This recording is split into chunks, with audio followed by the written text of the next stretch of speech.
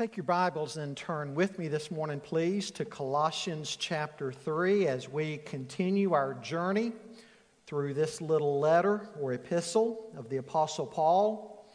Colossians chapter 3, and folks, wouldn't you know it that here's a series that we began back in the fall, going through the book of Colossians, and on this Sunday, right before Valentine's Day, where are we?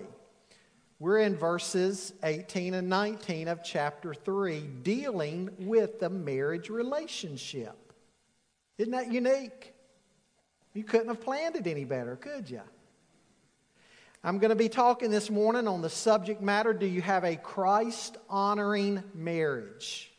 Do you have a Christ-honoring marriage? Let me say a word about the message this morning. The sermon notes pages that are available each week. If you picked up one of those, by the way, they're now in little hangers by the doorways instead of being on the round table. If you picked up a sermon notes page this morning, please lay that aside. The sermon note page this morning is really a little different in nature. It's not for you to follow along and fill in the blanks. It's more of something for you to take home and look at after the message that I hope will make the message mean a little bit more to you. Would you stand for the reading of God's Word? And what we're going to do, even though we're only covering verses 18 and 19 this morning, what I would like to do is drop back to verse 12 so that we can see the full context. Paul says there, "Put on then as God's chosen ones, holy and beloved, compassionate hearts, kindness, humility, meekness, and patience, bearing with one another, and if anyone has a complaint against another, forgiving each other." Boy, now that applies to marriage, doesn't it? "As the Lord has forgiven you, so you also must forgive. And above all these, put on love, which binds everything together in perfect harmony. And let the peace of Christ rule in your hearts, to which indeed you were called in one body, and be thankful. Let the word of Christ dwell in you richly, teaching and admonishing one another in all wisdom, singing psalms and hymns and spiritual songs with thankfulness in your hearts to God. And whatever you do in word or deed, do everything in the name of the Lord Jesus, giving thanks to God the Father through Him.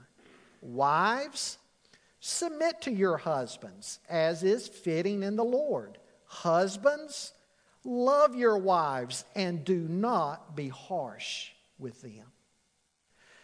Father, we thank you for the beauty of your word. We know in the Bible that you carry us into the heavenlies, so to speak, with such lofty theology that challenges our minds and our hearts. But Lord, you also bring it down to the level of our everyday lives, our homes, our marriages, our relationships. Father, we thank you for how practical and powerful your word is. God, I pray this morning that your Holy Spirit would be our teacher. God, that you would help us understand more about the marriage relationship, and that we would have marriages and homes that would glorify you. That we would be different from others in society. That we would be Christ-honoring, and that our lives would be like salt and light, giving witness to those around us. We pray these things in Jesus' name. Amen.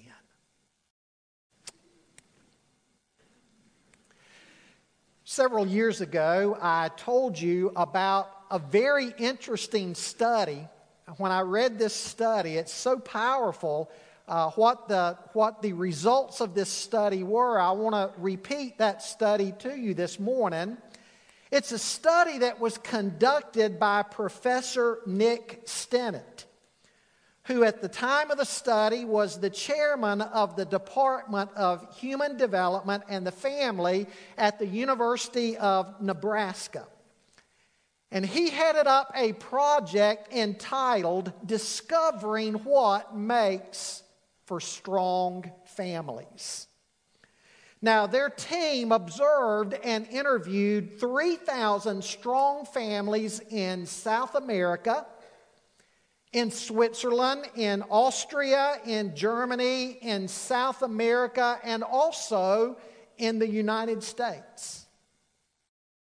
And from their research, they concluded that strong families and strong marriages have 6 common characteristics.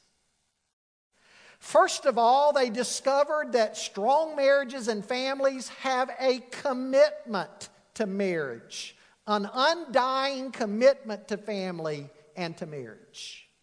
Secondly, they enjoy spending time together. Thirdly, they have good family communication. Fourthly, they express gratitude and appreciation to one another. Fifth, they have a strong spiritual commitment.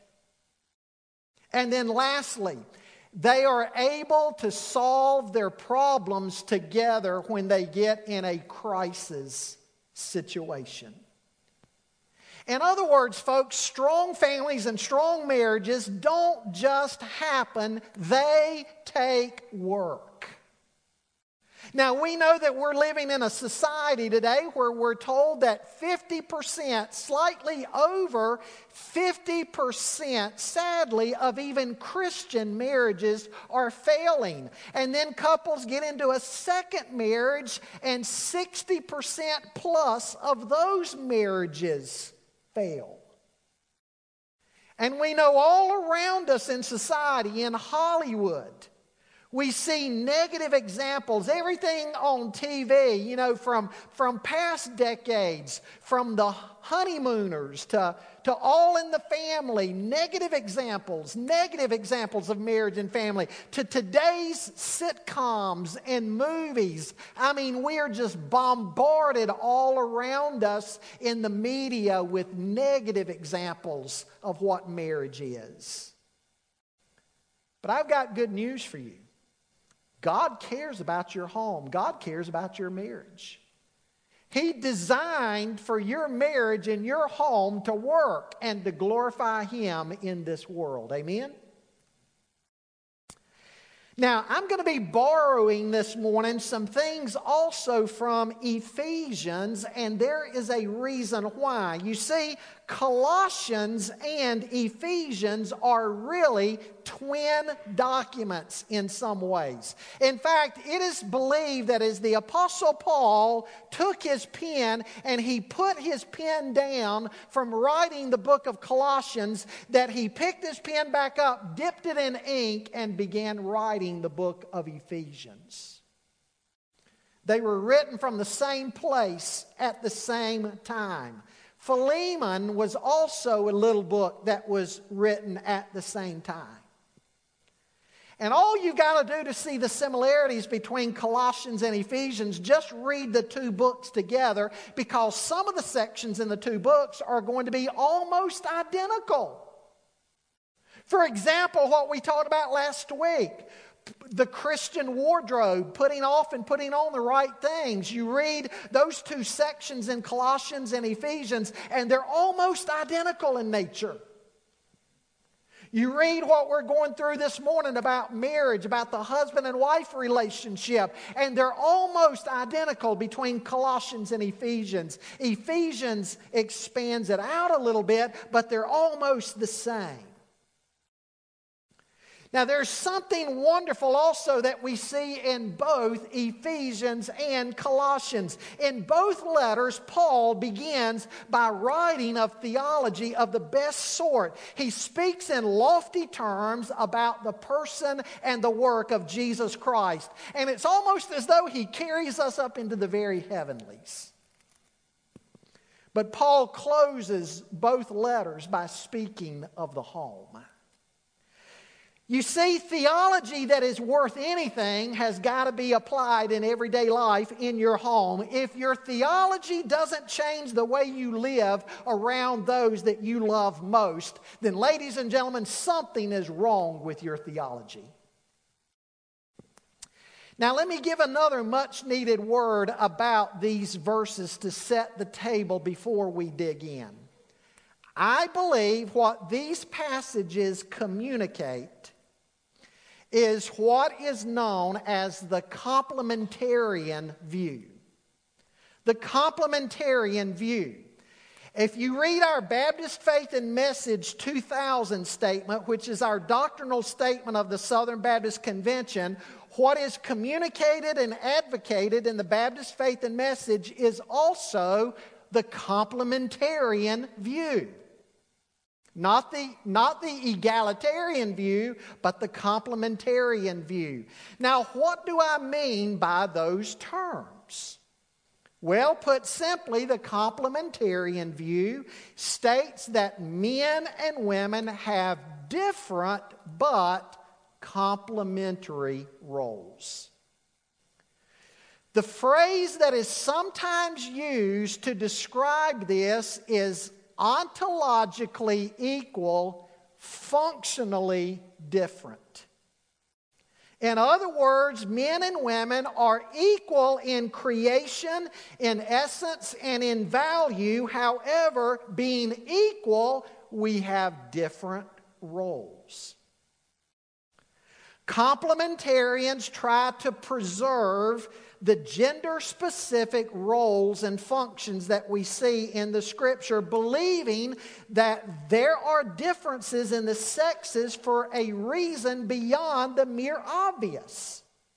Equality and yet differences. Now, for some reason, we see in the Bible that God has assigned to the man, to the husband, the place of headship in the home and in the church. Now, I realize some try to discount this and say that it was only a first century cultural type of thing, but that is not true. Because you see in 1 Timothy chapter 2, verses 11 to 14, Paul bases his comments on the created order, not on culture. The created order transcends all culture. Now, why God did this may remain somewhat of a mystery until we get to heaven, but we see that God created Adam and then created Eve to be his helpmate, complementary to him. In fact, Adam and Eve both complemented and completed one another. Again, equal in creation, both created in the imago Dei, the image of God, but with different roles, different functions. Now, the opposite view is the egalitarian view. The egalitarians say, no, we do not hold to the headship roles for the husband. We hold to the same roles and functions. Egalitarians will often take a verse that has to do with salvation.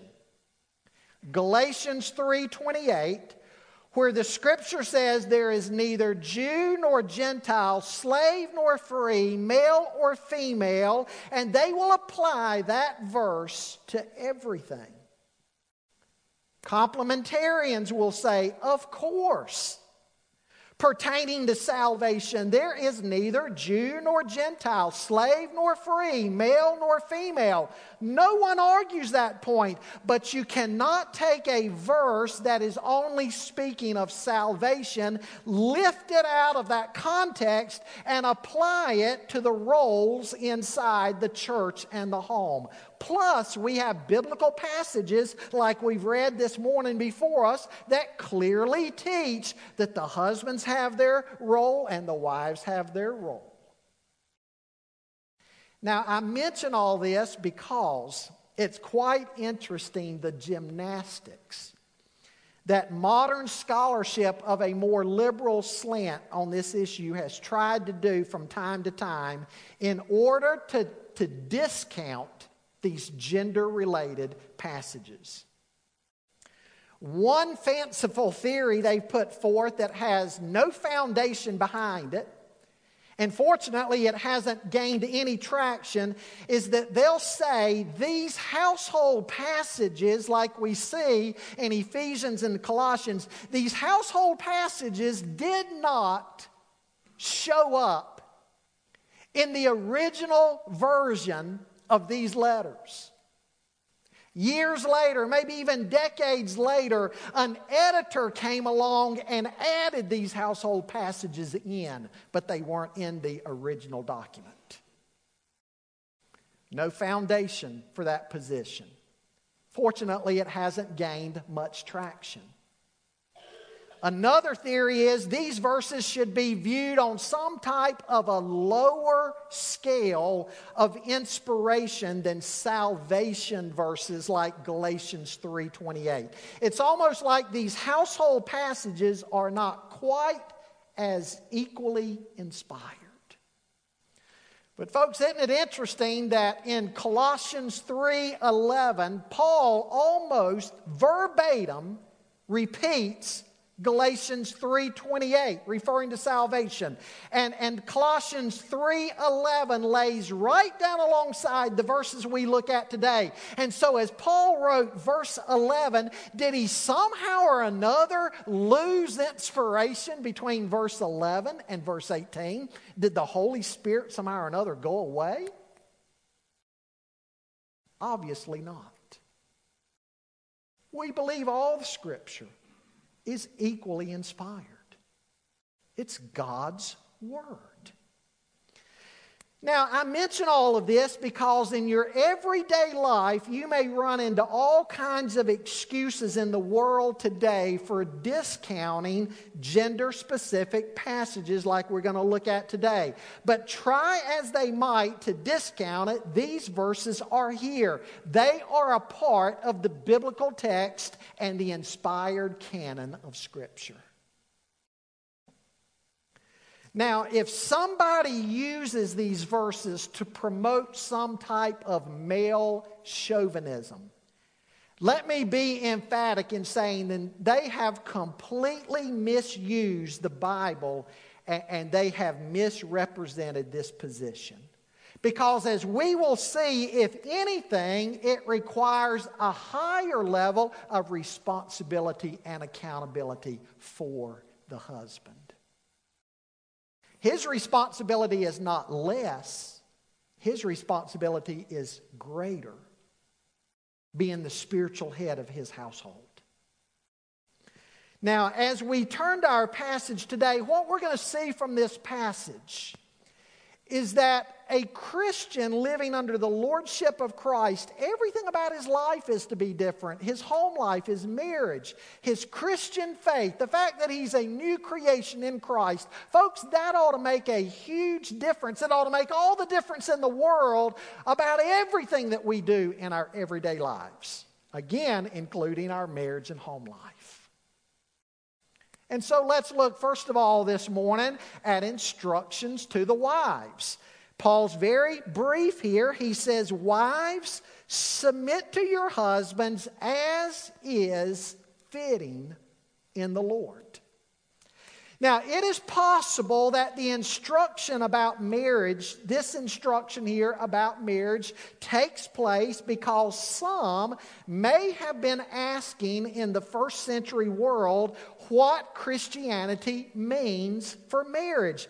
Does becoming a Christian change the social order? Does it change the marital responsibilities? And the answer to that question would be no, Christianity does not diminish marriage, but yes, Christianity enhances and strengthens marriage.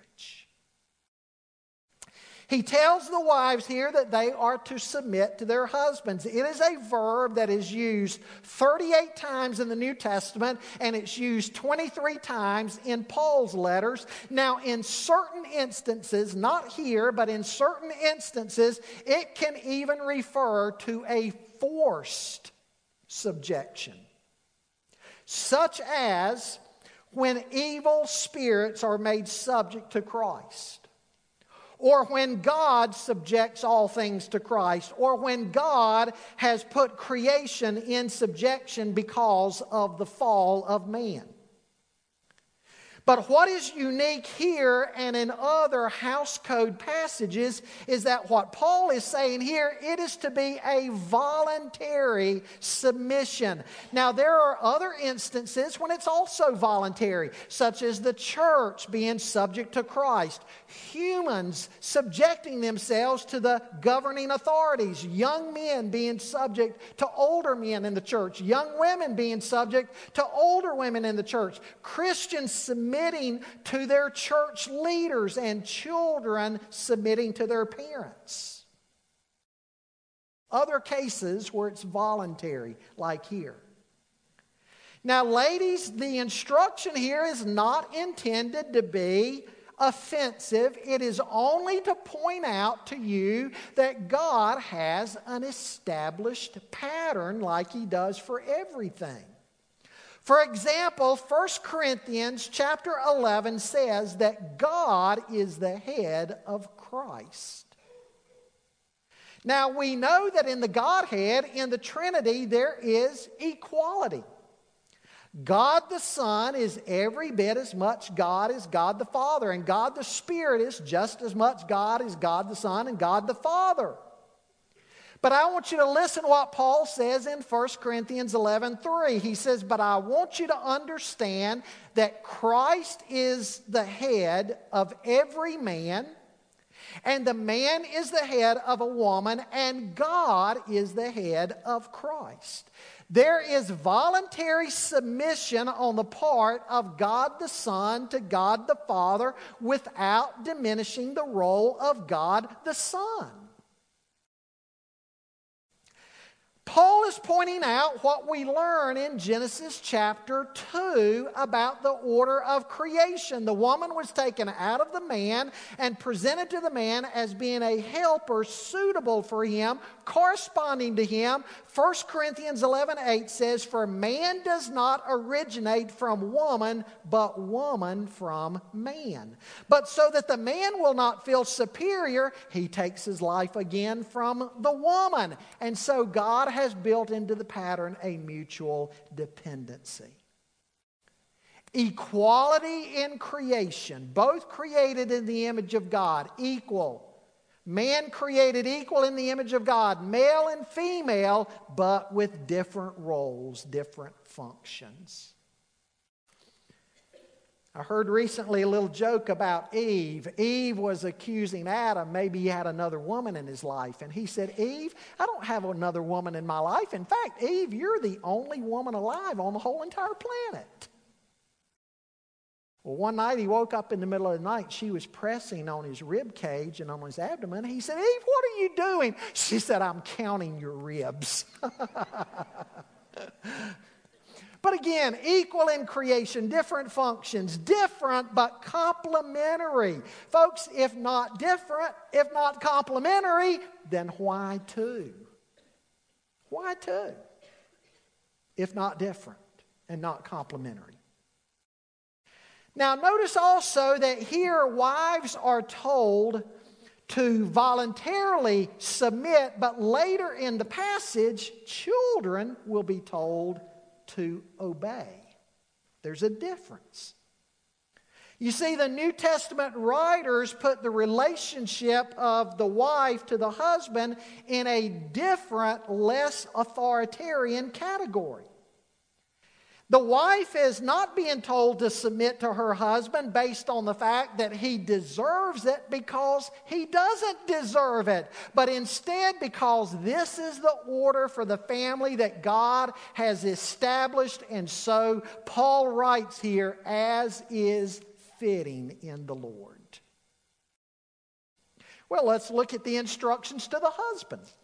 In verse 19, look at what Paul says there. Husbands, love your wives and do not be harsh with them. Husbands are to love their wives, just like we're told in Ephesians 5. Now, while the instruction to the wife would have been readily understood and considered commonplace, this particular instruction to the husbands would not have been. Dr. Douglas Moo, in his commentary on Colossians, makes the statement that there is no instruction from the ancient world whatsoever outside of the biblical text that told husbands to love their wives. This was a brand new teaching and idea that God introduced in Christianity. Moreover, what is also significant about this word when he says, husbands, love your wives, is that he uses the word agape, different words for love in the Greek New Testament, and the word agape love is the highest and the holiest of all of the words for love. Agape love means a self-giving, self-sacrificing type love where the husband puts his needs and his desires aside and he looks after the needs of his wife. In fact, he's even willing to lay down his very life for his wife. By the way, agape love is the same type of love that's communicated in John 3:16 that God has for us, where the Scripture says, "For God so loved the world that He gave His only begotten Son." Agape love is not a domineering type love. It's not a taking type love. It is a giving, sacrificial type love. And Paul is saying here that is how husbands are to love their wives. A husband is not commanded to love his wife because of what she is or what she's not. He's commanded to love her because it is God's will for him to love her. If every appealing characteristic and every virtue of his wife disappears, a husband is still under just as much an obligation to love her. A joyful obligation. Christ has headship over the church, but it is the kind of headship that is loving, sacrificial, giving, and serving.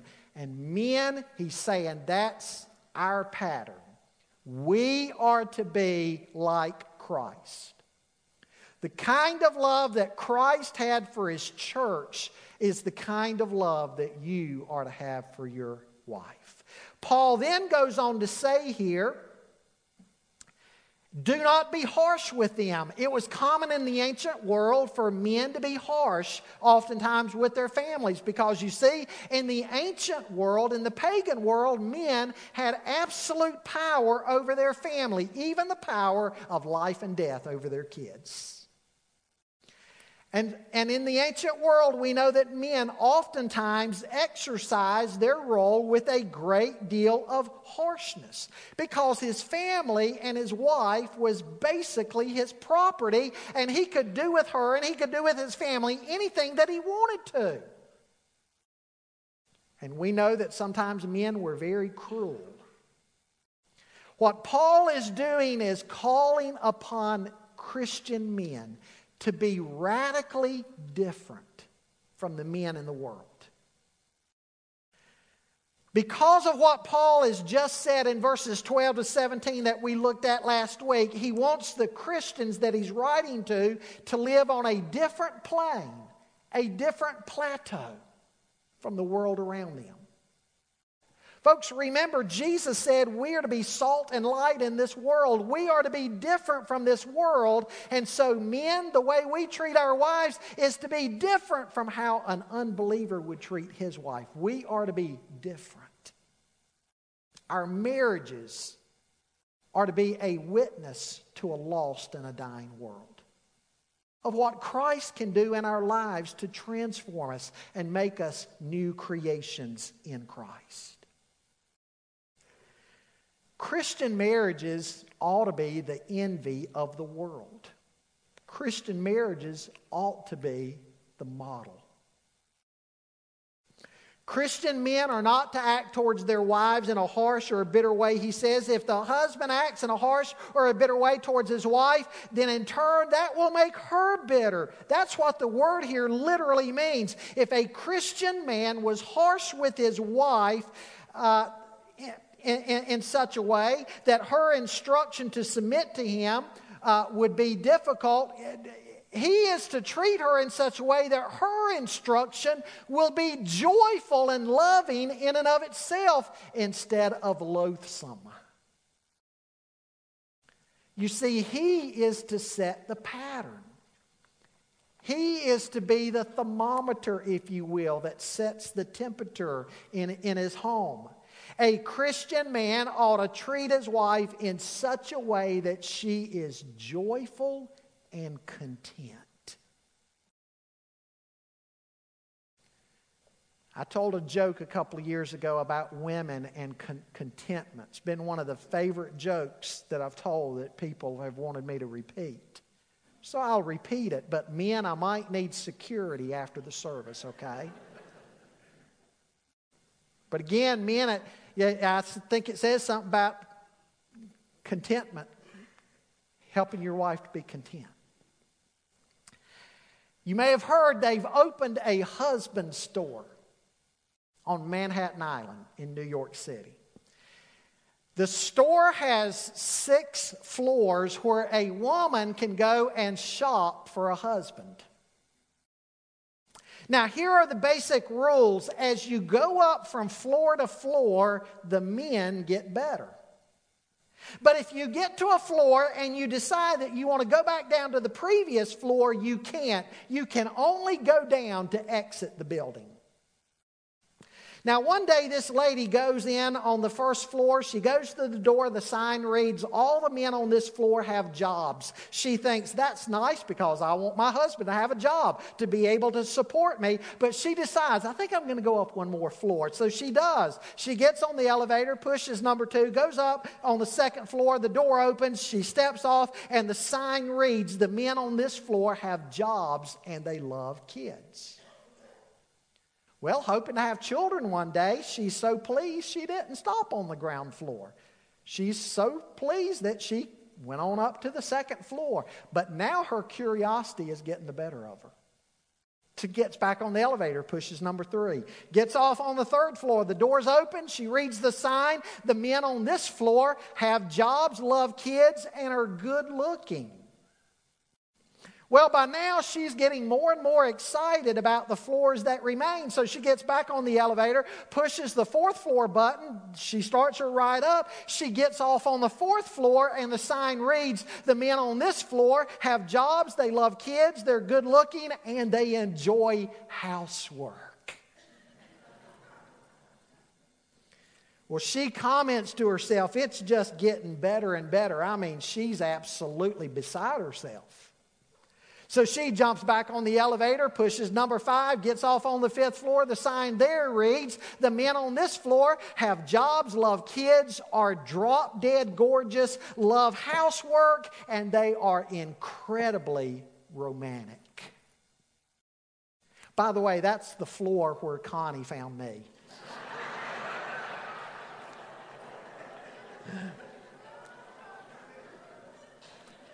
Why are you laughing? You doubt that?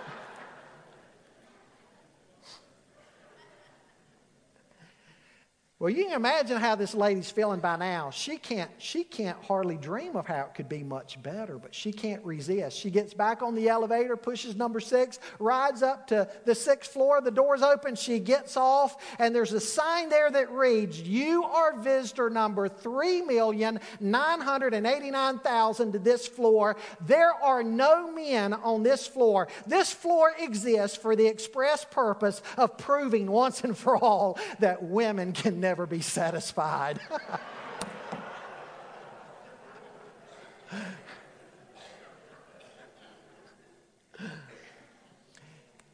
Men, love your wives so that they will be content and they would not even be tempted to go shopping for another model.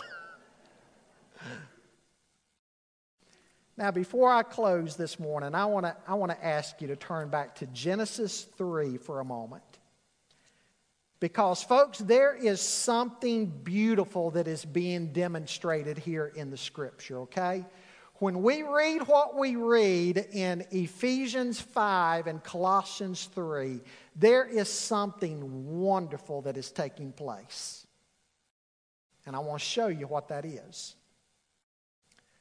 But I want you to go back to Genesis 3 a minute, because you remember what happened in Genesis 3. Satan came along and tempted the first couple, and they took of the fruit of the forbidden tree, and sin entered into the human race and the cosmic order. What's called the fall of man. Well, when that happened, God came along and said, "What have you done?" And God pronounced a curse, a judgment. He pronounced a judgment on the serpent, on Satan. He pronounced a curse on the woman, and he pronounced a curse or judgment on the man. Now I want you to see what he said to the woman, because again, I'm going to tie this in with the New Testament passages, and I'm going to show you what the New Testament is teaching us. If you read Genesis 3:16, look at what the woman's judgment was. God said to the woman, "I will surely multiply your pain in childbearing. In pain you shall bring forth children. Your desire shall be for your husband, and he shall rule over you." Now remember, this judgment is a part of the curse, a part of the fall. There's an interesting phrase in there. As part of the judgment, as part of the fall, he says to the woman, "Your desire shall be for your husband." Well, how in the world is that a curse? I think most men would want to know their wife desires him.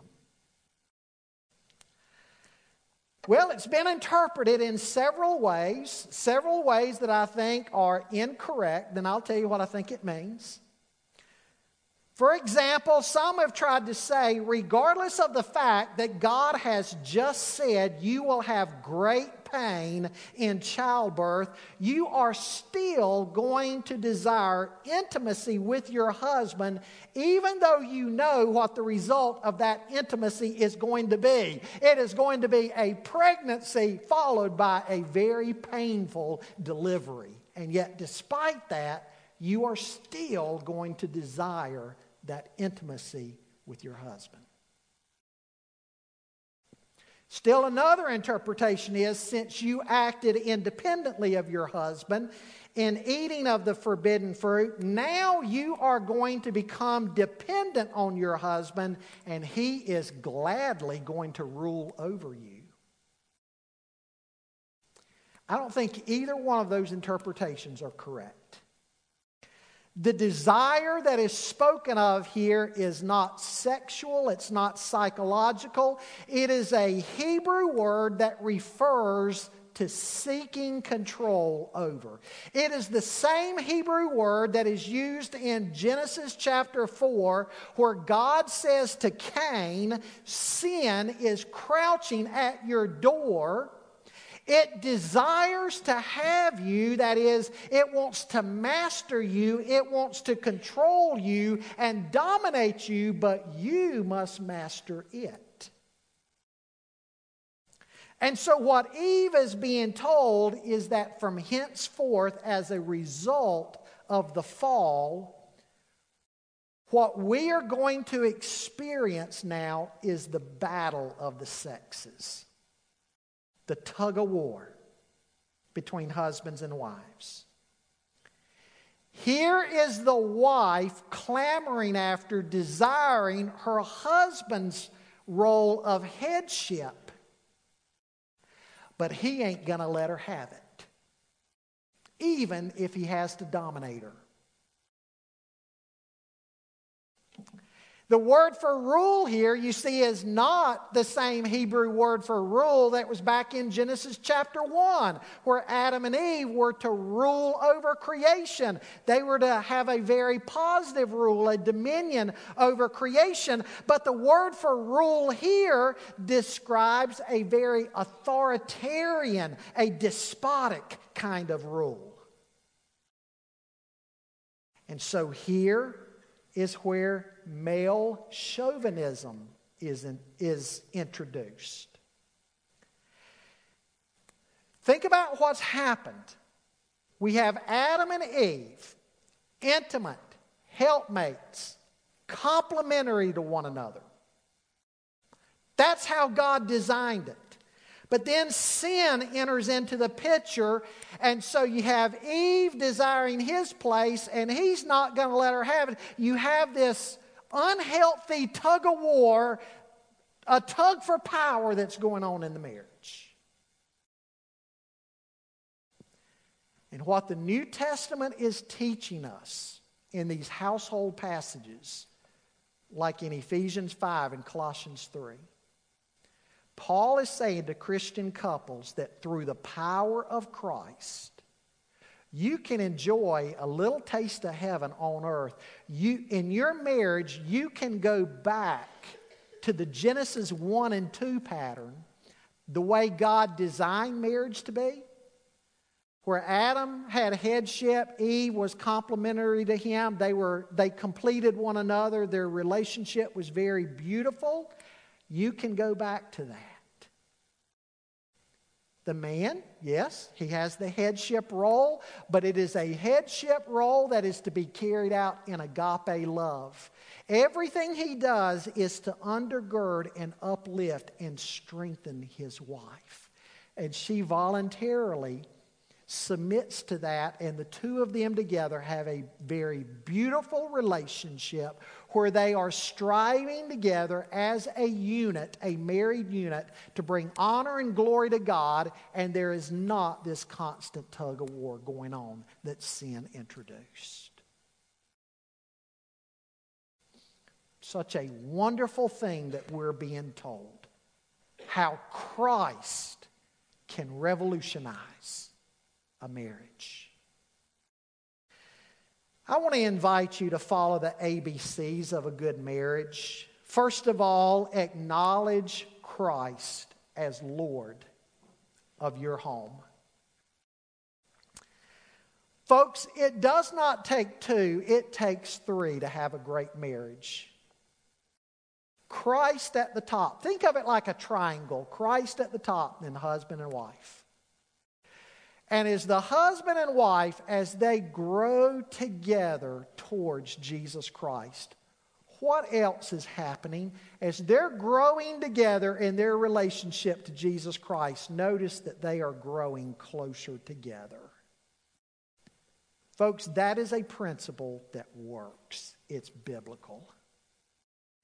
Husbands and wives, I challenge you, grow together in your relationship to Christ and see what God does in your relationship. It's going to be wonderful. Be blind to the faults of others. You know, we love to play the blame game, don't we? And it started there in the garden. God said to Adam, "What have you done?" "God, it's this woman that you gave to me." He goes to the woman. "God, it's Satan. He tempted me." We're masters at playing a blame game, aren't we? Jesus said in the Sermon on the Mount, we sure are famous for looking at the speck in somebody else's eye when we got a big old plank hanging out of ours.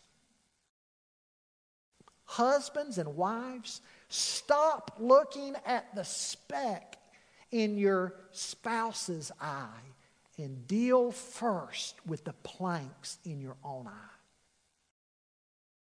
Be blind to the faults of others and deal with your own faults.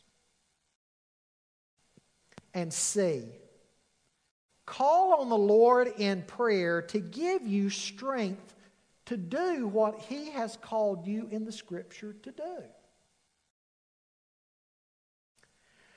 This morning you may say, "Pastor, my marriage needs changing." Well, you know what? you can begin changing your marriage by changing yourself. Change yourself and see what happens.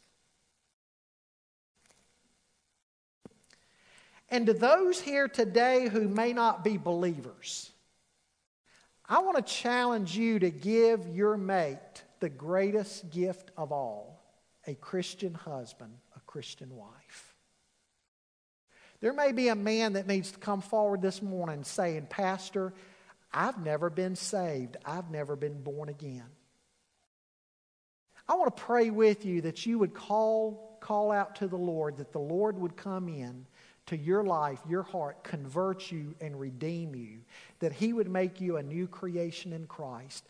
I tell you what, that is the greatest gift that you can give to your wife. And if there's a lost woman here, the same. Greatest gift you can give is being a new creation in Christ. So step out and come forward if that's your need. The altar's going to be open. Should a couple desire to come to the altar together and pray together. And don't assume if a couple comes to the altar that there's a problem. There may not be a problem at all. They may be coming to the altar because things are good and they're saying, God, thank you for what you've done in us. Strengthen it even more.